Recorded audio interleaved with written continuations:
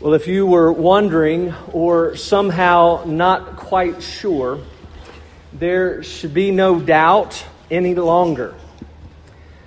The New York so-called Reproductive Health Act, passed earlier this week, is the latest reminder that we live in days that are evil. We live in a day or in days when evil is called good and good is called evil. We live in a time where sin abounds. And Paul says in our passage tonight that we as Christians should be diligent to take the time to look at and to take care to look at our lives and to ask ourselves if we are living wisely or unwisely. He wants us to look carefully to ask if we're living as beloved children, to go back to the first part of chapter 5. Because the question isn't, are we being influenced? The question is, by what are we being influenced? We're all being influenced by something. Of course, Paul says whether we're living wisely or not is determined based upon whether we're being influenced by the Word of God and the Holy Spirit. So with that in mind, if you would stand in the honor of God's Word and the reading of it, we're going to read these verses again. Ernie did a great job, but we want to read them again to keep them before us as we begin our study of them. Hear now the Word of the Lord. Look carefully then how you walk, not as unwise, but as wise, making the best use of the time, because the days are evil. Therefore, do not be foolish, but understand what the will of the Lord is. And do not get drunk with wine, for that is debauchery. But be filled with the Spirit, addressing one another in psalms and hymns and spiritual songs, singing and making melody to the Lord with your heart, giving thanks always and for everything to God the Father in the name of the Lord Jesus Christ, submitting to one another out of reverence for Christ. The grass withers and the flower fades, but the word of the Lord endures and stands forever. Let's go to the Lord in prayer.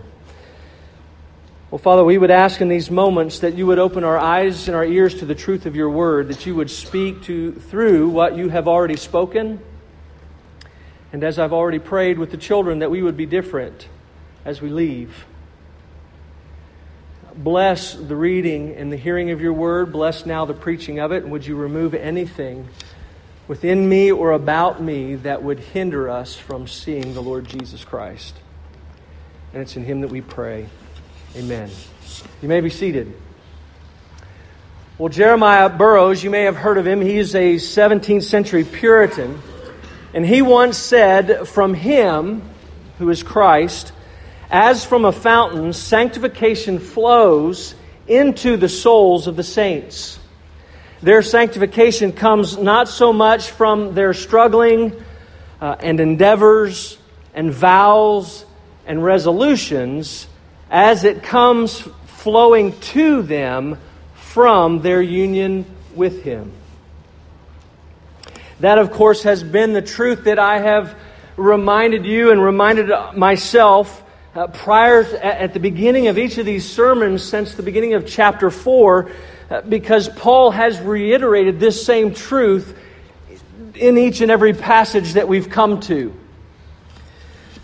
He's instructing, he's not afraid to instruct and exhort, because he knows, and he has been expressing to us, he knows that we have not only been saved from the penalty of sin, but from the power of sin as well. And so, while knowing and understanding and remembering and being grateful for our justification that is ours through the work of the Lord Jesus Christ,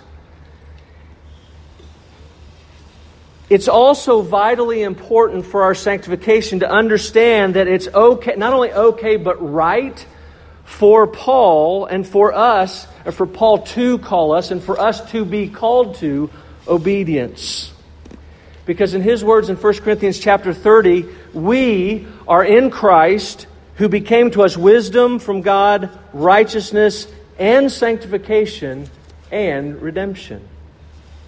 Our sanctification is a part of what He has purchased for us on the cross.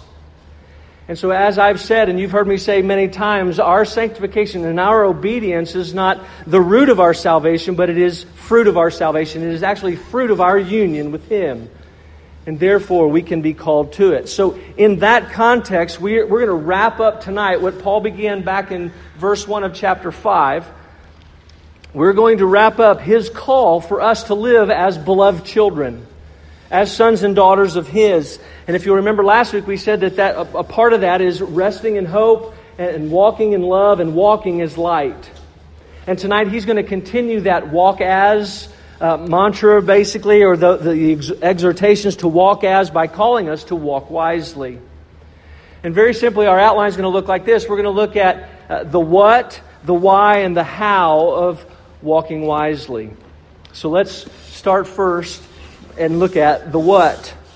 If you'll remember, again, last week we wrapped up, or we had just finished, talking about the calling to the Ephesians and for us to walk as light. And he very clearly and matter-of-factly said that we are to take no part in the unfruitful deeds of darkness, but instead expose them. And we said that there were several ways that we could expose them. First, we said that we could expose our sins, our own sins, by confessing our sins to one another. We also said that we could expose the sins of others that have been perpetrated against us, so that we could deal with the pain and the guilt and the shame that comes with those who have sinned against us.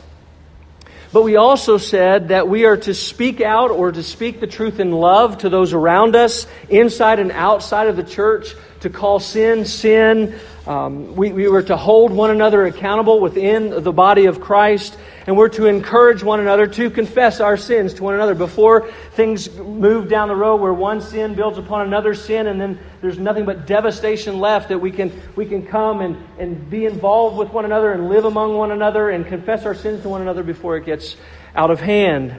And so in verse 15, Paul says, "Look carefully then how you walk, not as unwise, but as wise."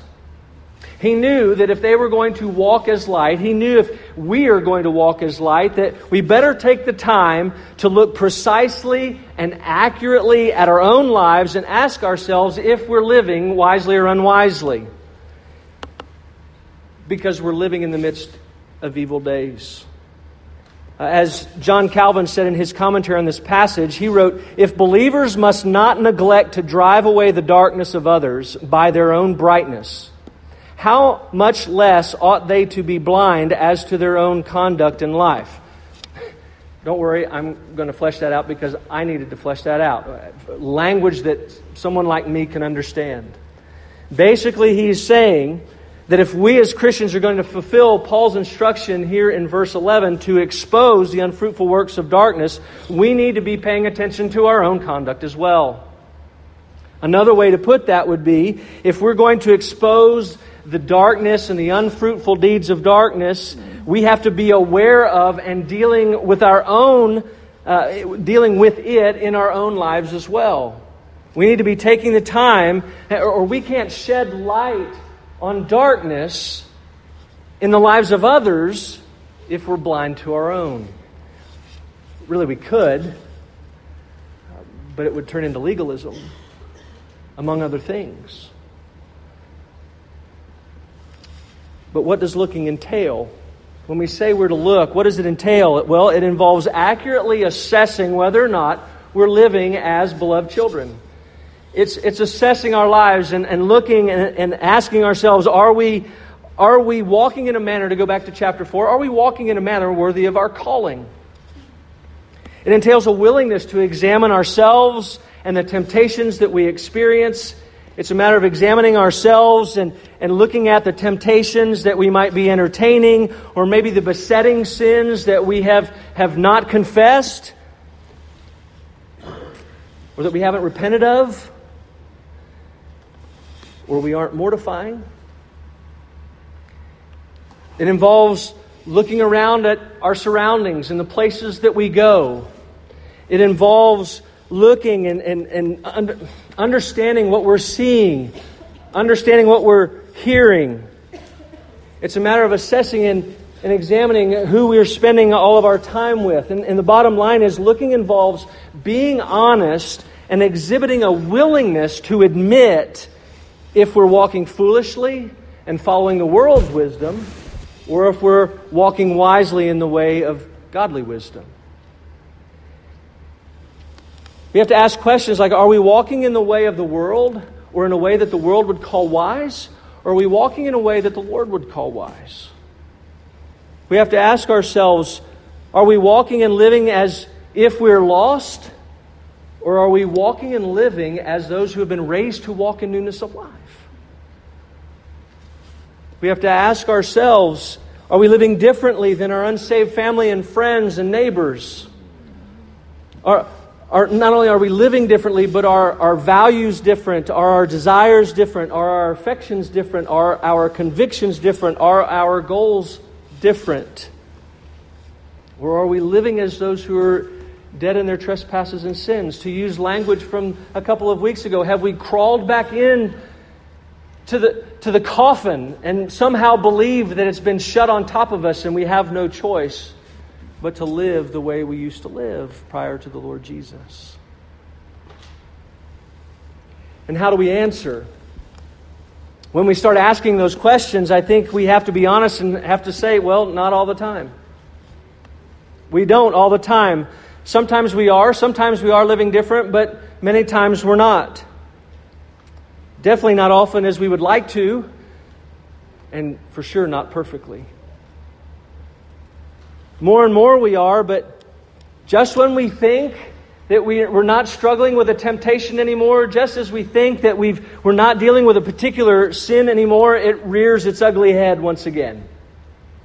And we have to deal with it all over again. And sometimes it seems as though that our victory over temptations and sins in one area actually creates, or instead of thinking about those, we actually begin to understand that we're growing more and more aware of other sins and temptations in other areas of our lives. It's as if we put one idol to death, and that idol either resurrects itself, or even if it remains dealt with, two others move into its place. Or maybe that's just me.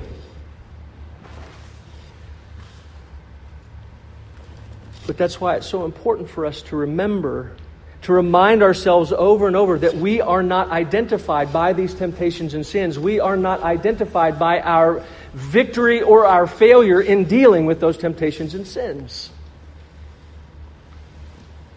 We are identified by our union with the Lord Jesus. We're identified by Christ. Our old selves have been crucified with Him. They've been raised. Our new selves have been raised with Him. In Him we've been justified and declared not guilty. The wages of our sin have been dealt with and paid. We've not only been declared not guilty, but we've been declared righteous because of Christ's work being credited to our account. And so we are striving to become who we've already been declared to be. We've been freed from the bondage of sin. We've been redeemed. And we've been adopted. Therefore we're saints and we're set apart for holy use. We're sons and daughters of God. And the Lord Jesus, who we're united with, the Bible says He is not ashamed to call us brothers and sisters. Our standing and position are rock solid and cannot be lost, changed, or revoked. Of course, the natural question is, why are we then to look carefully at how we walk and live? Why are we to look carefully? And one reason is just what I've explained. Paul tells us to look carefully, diligently, precisely, and accurately, not so that we doubt our salvation or our standing before the Father. He calls us to look carefully so that we live wisely and remember that we're always dependent upon the Lord Jesus Christ. That never changes. We are dependent upon Him. Paul isn't exhorting us to examine ourselves so that we grow discouraged and hopeless. He tells us to look carefully. To the contrary, he tells us to look carefully because he doesn't want us to ever fool ourselves into thinking that we've arrived and are no longer in need of the gospel. He wants us to look so that we keep in mind that walking wisely begins with resting in Christ. Our walking wisely is more than that, but it is no less than resting in the finished work of Christ. It begins there. But in verse 16, if you'll notice, he provides another reason. Paul says he wants us to make the best use of the time because the days are evil. And we don't like talking about this a whole lot, but we've all been given a certain amount of time. All of us have been given an allotted and a particular amount of time. And none of us know how much time that is. We're here for a season. And the time we've been allotted or given is again, as I've said, is in the midst of days that are abounding in evil. And so Paul says that the days, actually he says that they're wicked. And so time is short. Judgment is coming. And so he says we need to look carefully. Look carefully at how we're walking, whether wise or unwise. Because we need to make the best use of the time. The word actually means we need to redeem the time. We need to buy it. We need to claim it. And we need to live wisely in the midst of it. As we mentioned last week, there are those in the world that are attempting to deceive us into believing, as I've already said, that the good is evil and the evil is good. They're trying to deceive others around them to buy into the fact that how they're living is not sinful, how they're living is not bad for themselves or for others. They're trying to get us to condone the lifestyles that they're choosing to live. And not only condone them, but celebrate them. We're being bombarded day in and day out. They want to excuse that behavior. And bottom line, they want to say that those things are okay in the sight of God. And so Paul's calling us to make the best use of the time, looking carefully at how we walk in the midst of this wicked and perverse and sin-filled days, minimizing the time that we're unwise, maximizing the time that we're wise, living in light rather than darkness, living in love rather than lust.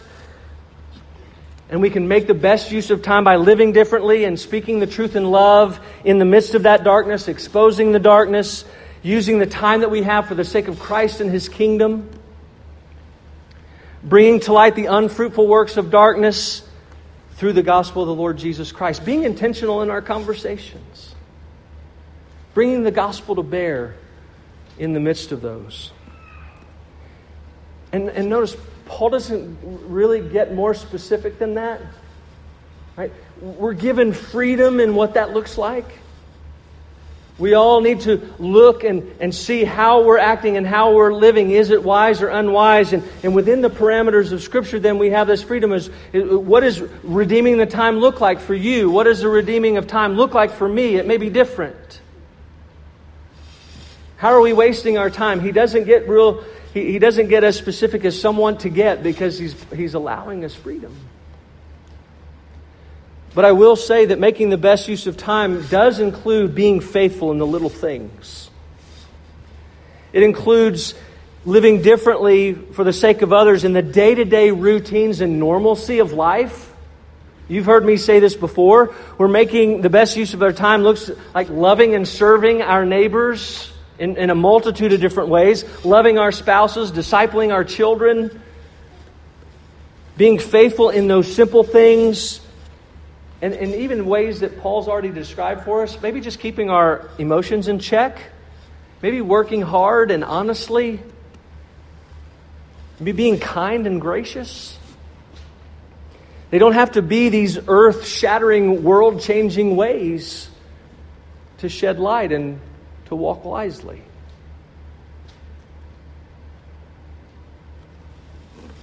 They seem to be insignificant in some ways, but really they're not. There are ways that light exposes darkness. Wisdom excels.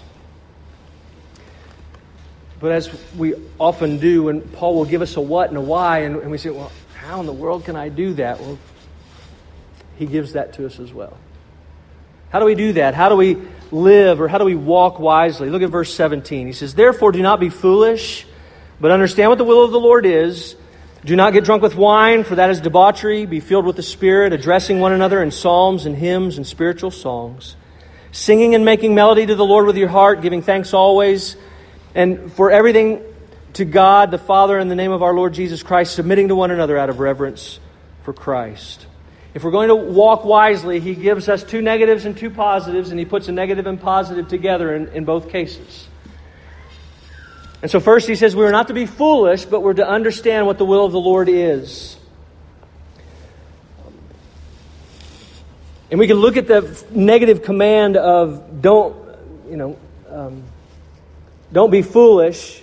And if we just took it by itself, we could say really what He's saying is just don't be stupid.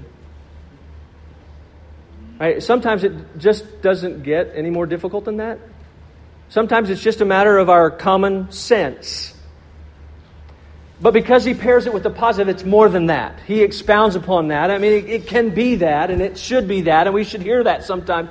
But really, He pairs that with understand what the will of the Lord is. And so it does mean more than that. And what I want to do is first, in this positive command and in the one to follow, I want to share what it doesn't mean and then share what it does mean. Because in both cases, I think there are abuses that we hear today.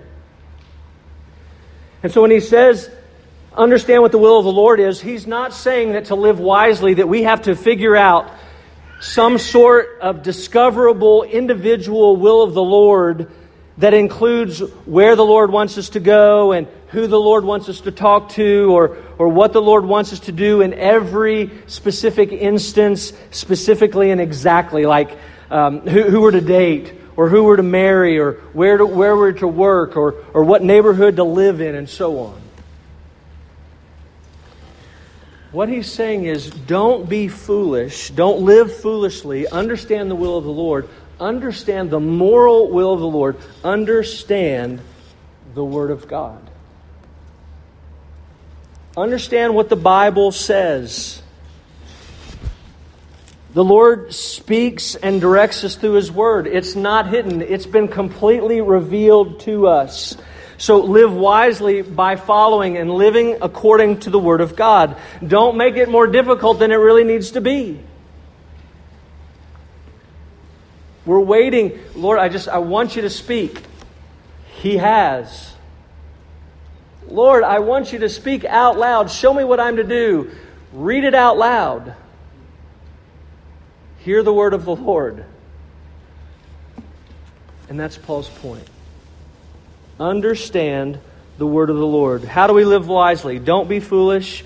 Don't live according to the world's wisdom. Live according to the wisdom of the Lord that we have in His Word. But secondly, Paul says also, don't get drunk with wine, for that is debauchery, but be filled with the Spirit. Now again, the negative command is pretty straightforward, but I hope you'll bear with me because I think in some cases we can limit that as well, and I'll explain that in just a minute. But straightforwardly, he says, don't get drunk. Don't drink too much. And he adds, because it's debauchery. It's translated reckless living in Luke 15 in the story of the prodigal son. And so, very straightforwardly, he's saying, don't lose control of yourself. Don't lose control of your inhibitions. Don't lose control of your faculties, because that's reckless. Actually, it's dangerous for you and for other people. But I believe this is just one way, and therefore this is one example Paul is using to stress a principle behind this command, not just the do not get drunk, but the principle behind the command, and that is this: the larger principle of being under the influence of something. Of course, being drunk is the most obvious, right?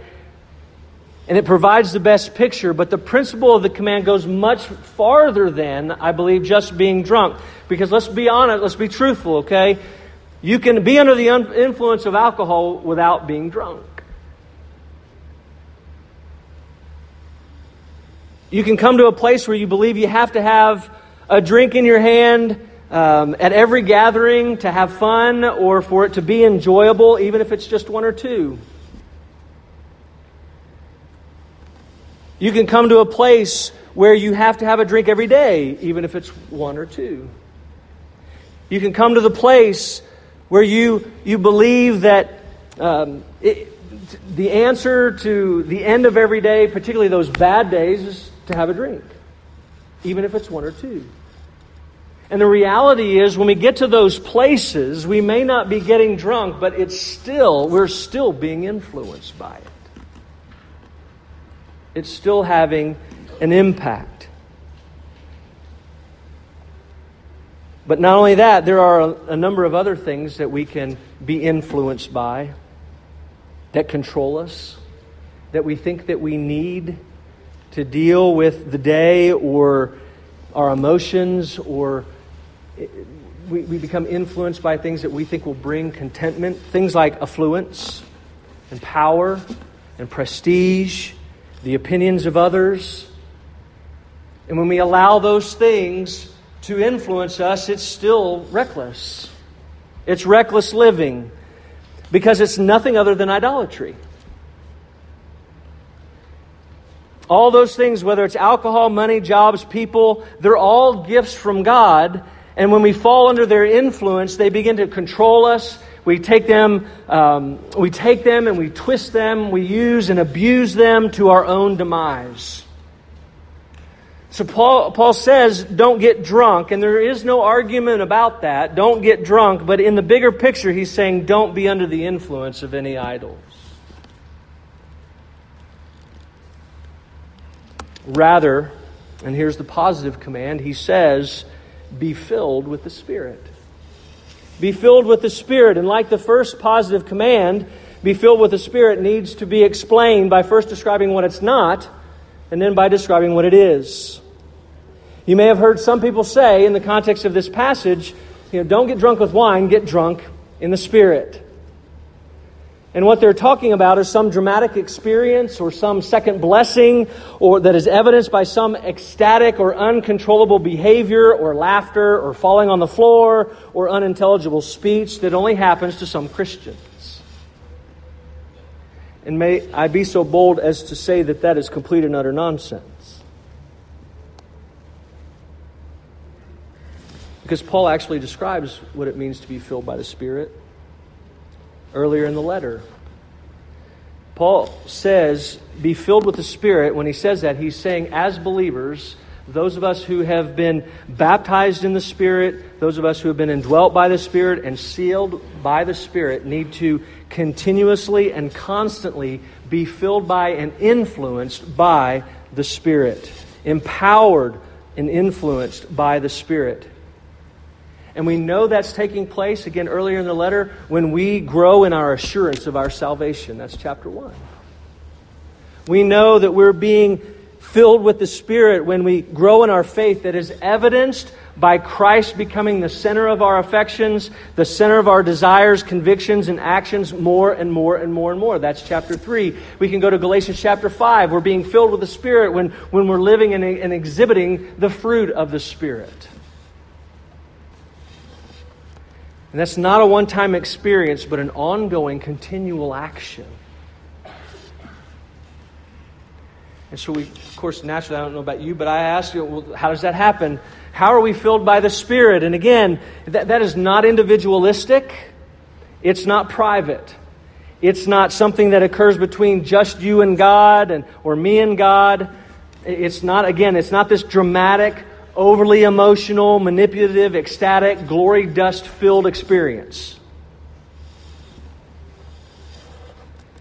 Paul says both here and in the parallel passage in Colossians chapter 3, and this is going to seem overly simplistic, but it's what he says, that it happens during the normal routine of God's people gathering on the Lord's Day for regular worship. It's as simple as that. We're being filled with the Spirit right now. It happens in the context of the body. It happens as we follow Christ's word and allow it to dwell in our hearts through the songs and hymns and spiritual songs that we sang tonight and that we sing every week, that we sing to God and to one another. As we sing of the rich truths of a triune God, we sing the rich truths of our sin and our need of forgiveness and of our Savior and of our confession, the need of confession and our need of salvation. It happens when we remember and proclaim God's work in the lives of one another and people past and present. It happens when we look forward to the hope that we have in eternity of being with Him. It happens as we give thanks to God through the songs that we sing and the prayers that we pray. It happens through the teaching and admonishing from God's Word. It's through that regular worship of God's people that the Word of Christ dwells within us and we are filled by the Spirit. And this is not only how we're filled, but it's also how we know that we're being filled. Those who are being filled with the Spirit and are being influenced by the Spirit want to be with God's people, like the psalmist in Psalm 42 that we heard read earlier. The psalmist in Psalm 42 is not able to gather with the Lord's people to worship. And he's in this dire place. He feels deprived because he's not going to worship and not able to worship with the people of God. Those who are being filled with the Spirit feel that way when they're unable to attend and when unable to be there. They're feeling like something is being withheld because they want to be with God's people. They want to be in His presence and theirs. Yes, and we hear this all the time. I've heard people, especially when we lived in Colorado, well, I just prefer to worship up on the mountain when I'm on my bike. I mean, I pray while I'm doing that. I sing while I'm doing that. I get it. I love doing that. I loved being out. I loved hunting. I loved being at 13,000 feet and just being out there in the blue of the sky. And did I worship out there? Absolutely. Praising God for His creation. But that is not the same thing as corporate worship. It's not. It's not the same thing as gathering with God's people, because understand, God has saved a people. He saved a people. He saved us, not just me. And it's important for me to be here. And He's chosen to work in the context of that gathering. He's chosen to work in this gathering. Therefore, those being filled with the Spirit want to gather with the people of God. And don't get me wrong, I mean, God is the God of providence, right? So you're going to get sick. You're going to have a flat tire. There are going to be reasons why you can't be here. I get that.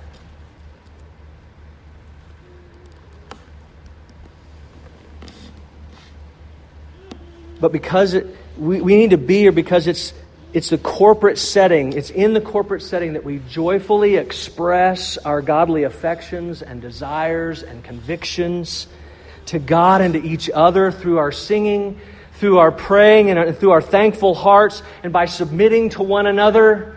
I mean, I loved all of the songs tonight. Somebody may not have, right? But you look down the aisle and you know somebody else is, and in that moment you're submitting to them. We submit to one another, and we'll expound on what that looks like in the weeks ahead as we move further into chapter 5. But we put the needs of others before our own out of a growing love and care and concern for each other. We've been created and wired for community. And it's in this worshiping community that God ministers to us and fills us with His Spirit. And so, brothers and sisters, you know as well as I do the days are evil. And we shouldn't take them lightly. We shouldn't take them for granted. We need to look carefully at how we walk. How are we living in that world? We're to engage the world. We're to be in the world. That's why Jesus prayed in John 17. He's not praying that you remove them. Father, don't remove them from the world, right? But protect them while they're in it. We are to engage the world around us. And may we always remember that the primary means through which we live wisely in the midst of that world is as we understand the Word of the Lord, as we follow what it is He has revealed to us in His Word, and as we gather regularly for worship on the Lord's Day with His people. We should want to gather because we need to gather. We have to gather. And we should miss it when we don't. Because it's for His glory and for our good. May it be so. Let's pray together.